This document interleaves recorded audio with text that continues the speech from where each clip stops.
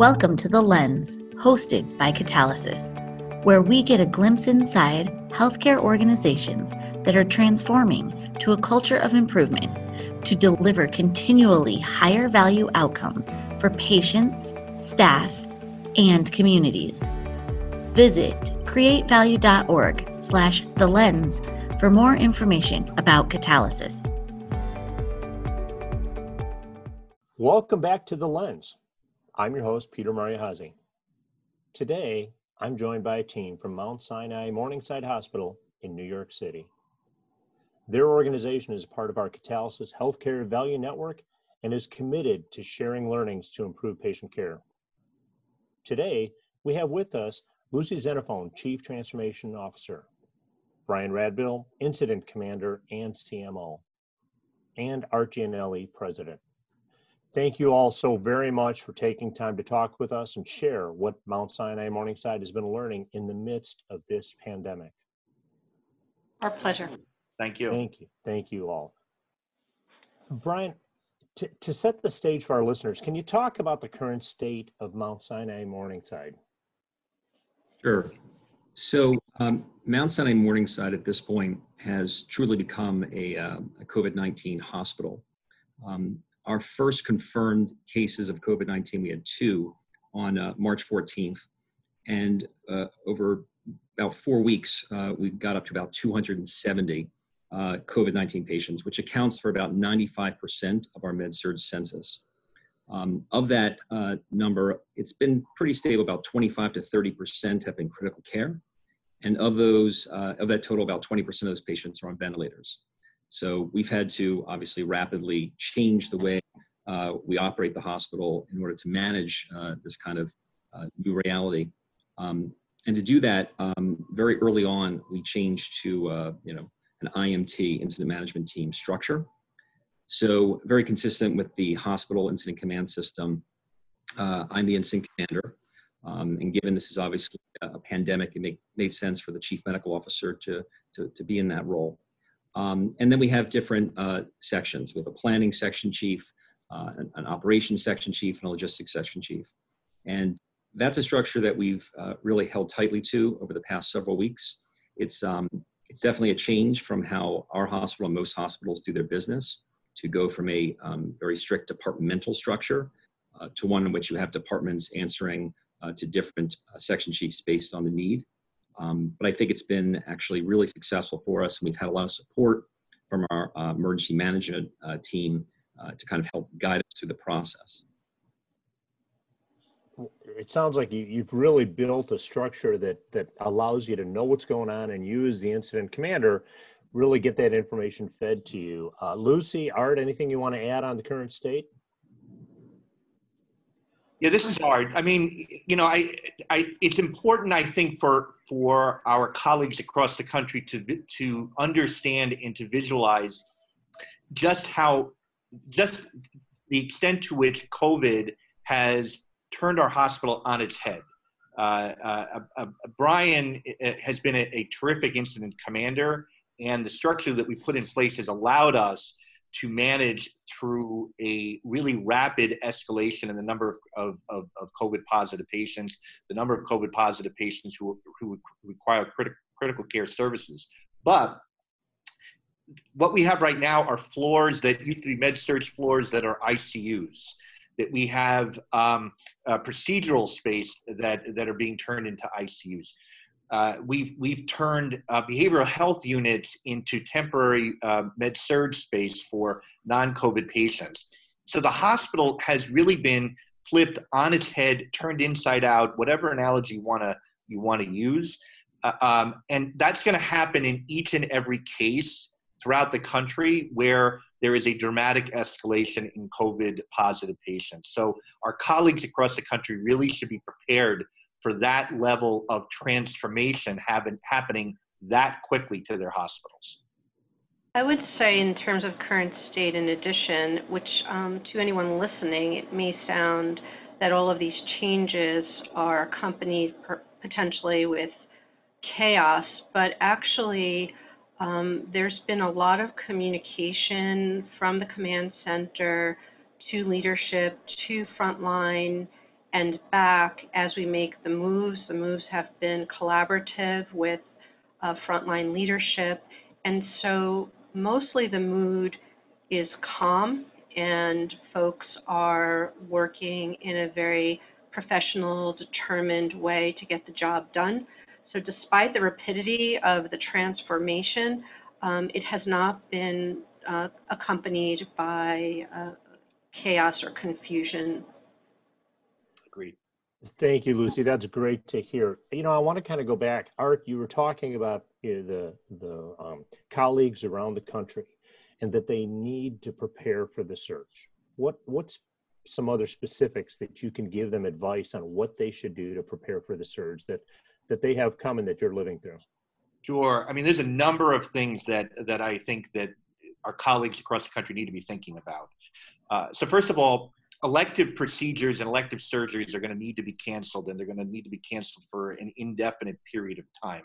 And we are very cognizant of the impact that has on the finances of hospitals, but nevertheless, those cancellations are going to be essential in order to be able to create bed capacity to be able to handle the surge of COVID positive patients. That would be number one. Number two, it's very important to secure your channels of supplies, all supplies, certainly your PPE, your ventilators in particular, but all of your supply channels are going to need to be secured, because the reality is that hospitals across the nation are now doubling down on bringing in those supplies and warehousing them. So it's critically important that you have your supply channels locked in, and you start thinking about where you can get PPE beyond your normal channels, as the demand for your personal protective equipment is going to rise and rise significantly. And having a secure flow of personal protective equipment is critical to ensuring both the safety and the calmness, as Lucy pointed out, of the staff. You know, because the staff is obviously very concerned that they're protected going into taking care of patients who are potentially infectious.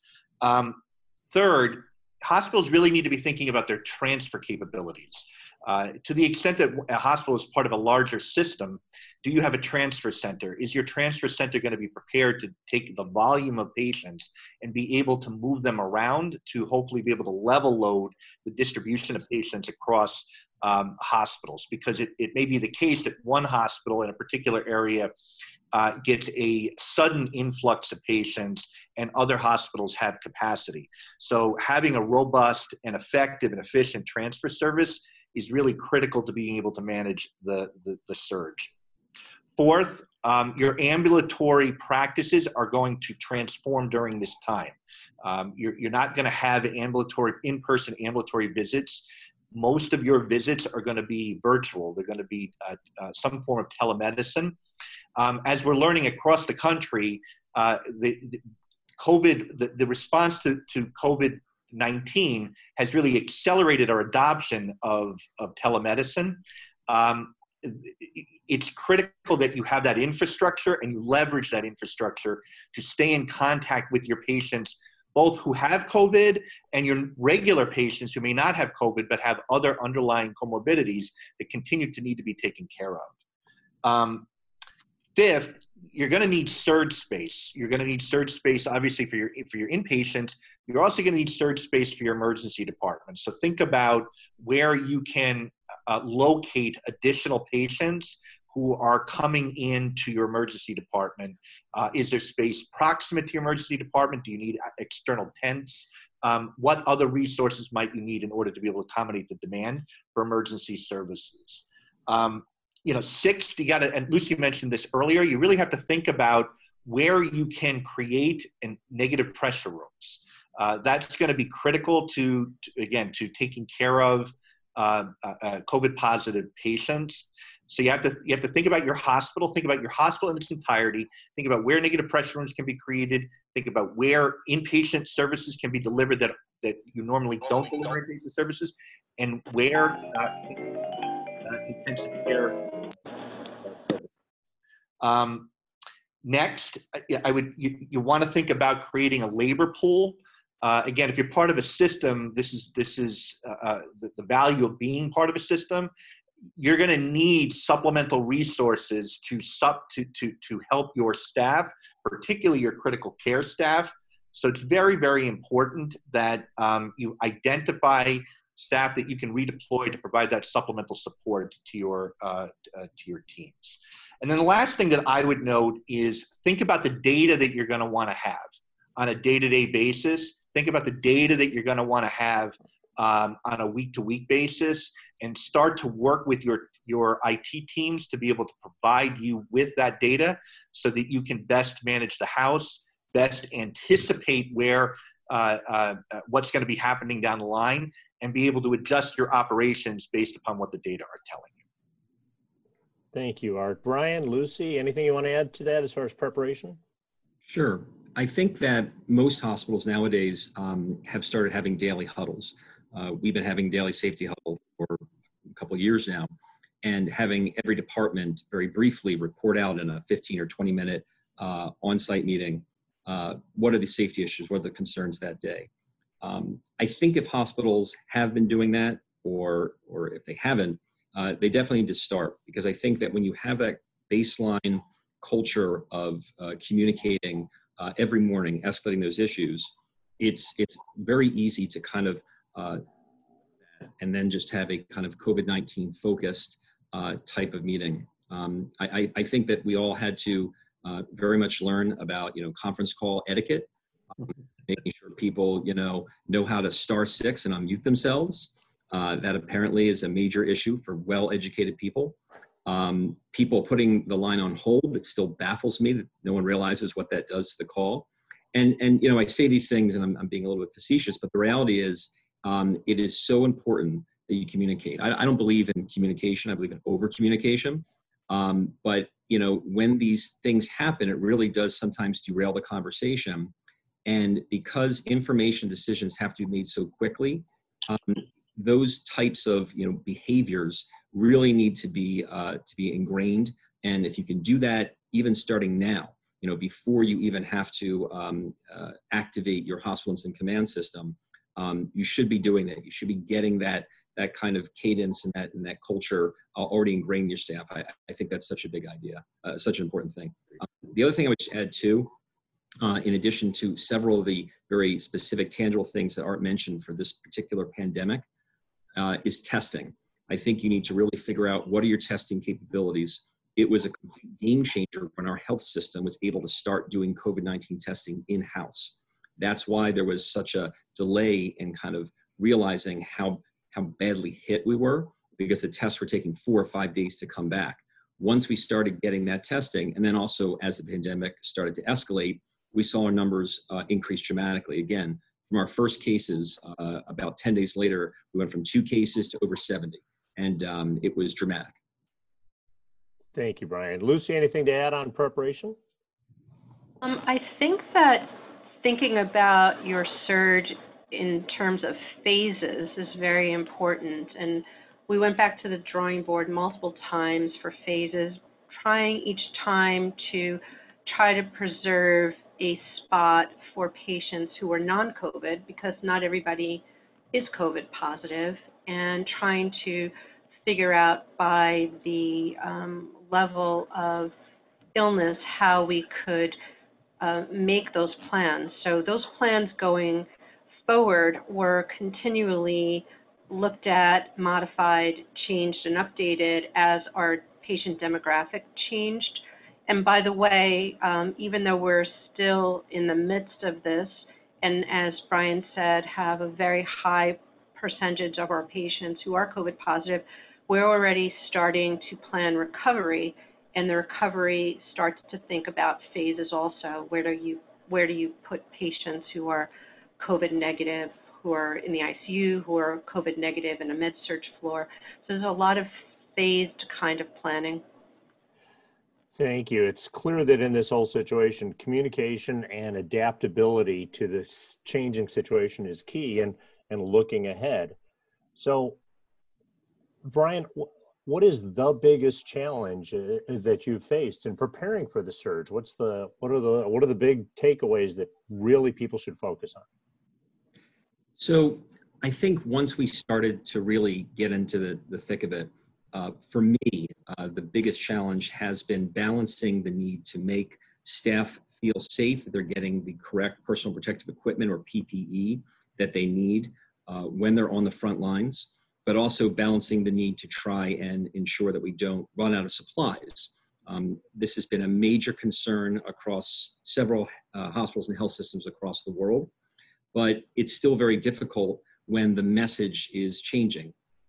As an example, when we first had only a handful of patients under investigation, no confirmed positive patients, we were placing each one of them into negative pressure rooms and having our providers wear a certain level of PPE. Then, as things started to escalate, we did not make negative pressure a mandate for patients unless there was an aerosol generating procedure or situation. That was somewhat by design. The initial negative pressure mandate was out of an overabundance of caution. But what the staff see is, they were on negative pressure, now they're not. Is that really safe?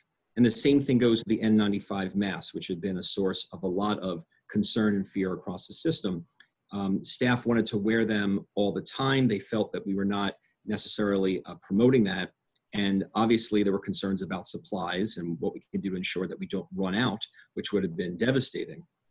So really trying to balance that and to make sure that you're messaging that the science hasn't changed, but the situation may change. So as our ED is a great example, our emergency department became overwhelmed with COVID positive patients.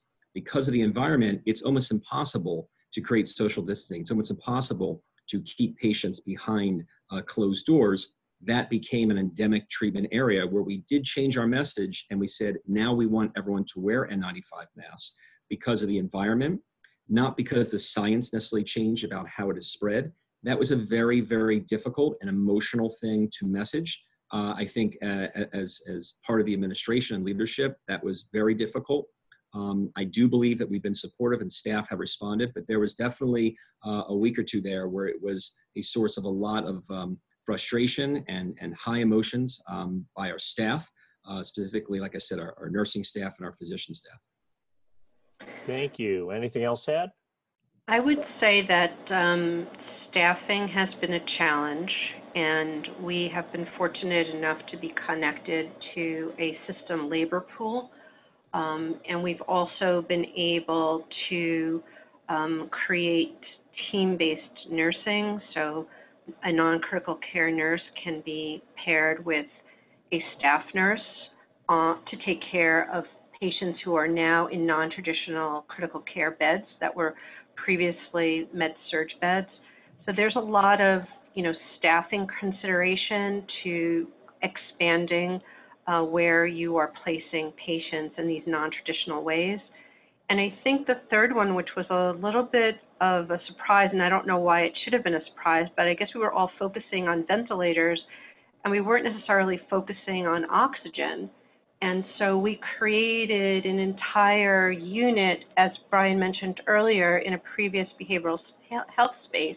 And we thought, oh, this is fantastic. We can now have 45 beds. And we did everything possible to stand up a unit in less than a week. And it was just, seemed like, wow, success is here, until we realized that it was to be a non-COVID floor, but we realized that these patients, even though they were technically non-COVID patients, were very sick, and they all still needed oxygen, and there was no oxygen in the wall of a behavioral health unit, and so we were having to bring up oxygen canisters, which has its own, problems. Those very large canisters can only last for about 4 hours. They're heavy, they're fire risks.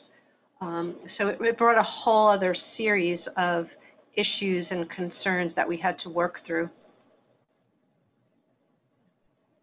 Thank you. Anything else to add? I would just add two things very quickly. One, again, there's going to be an insatiable need for ICU level beds, and you're going to run into challenges where you have rooms that you would like to create as ICU beds, but you have opaque doors you can't see through. So you have visibility issues. Lucy's going to talk about how we solved for that problem a little bit later on, but it's a real challenge, and you have to factor that into your thinking and your planning and have a solution for that in order to be able to expand your ICU capacity. I would also add coordination, internal coordination.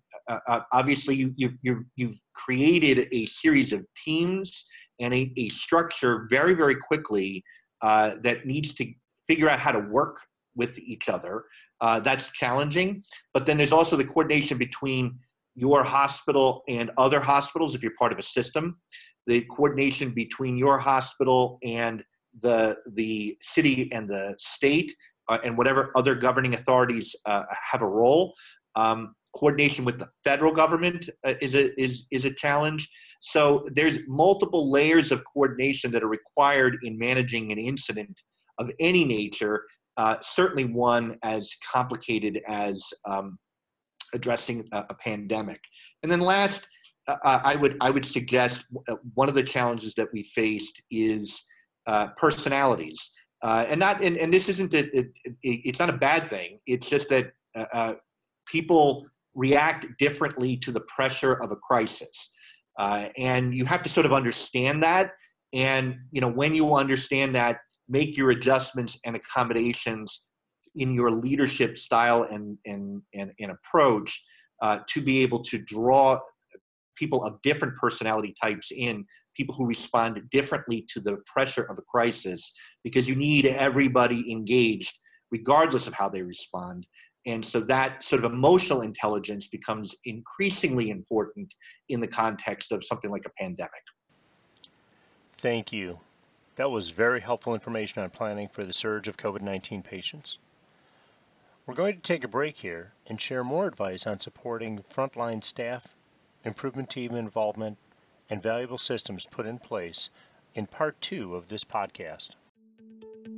Thank you for listening. Visit createvalue.org/thelens to learn more about how catalysis can inspire you to accelerate change in your organization.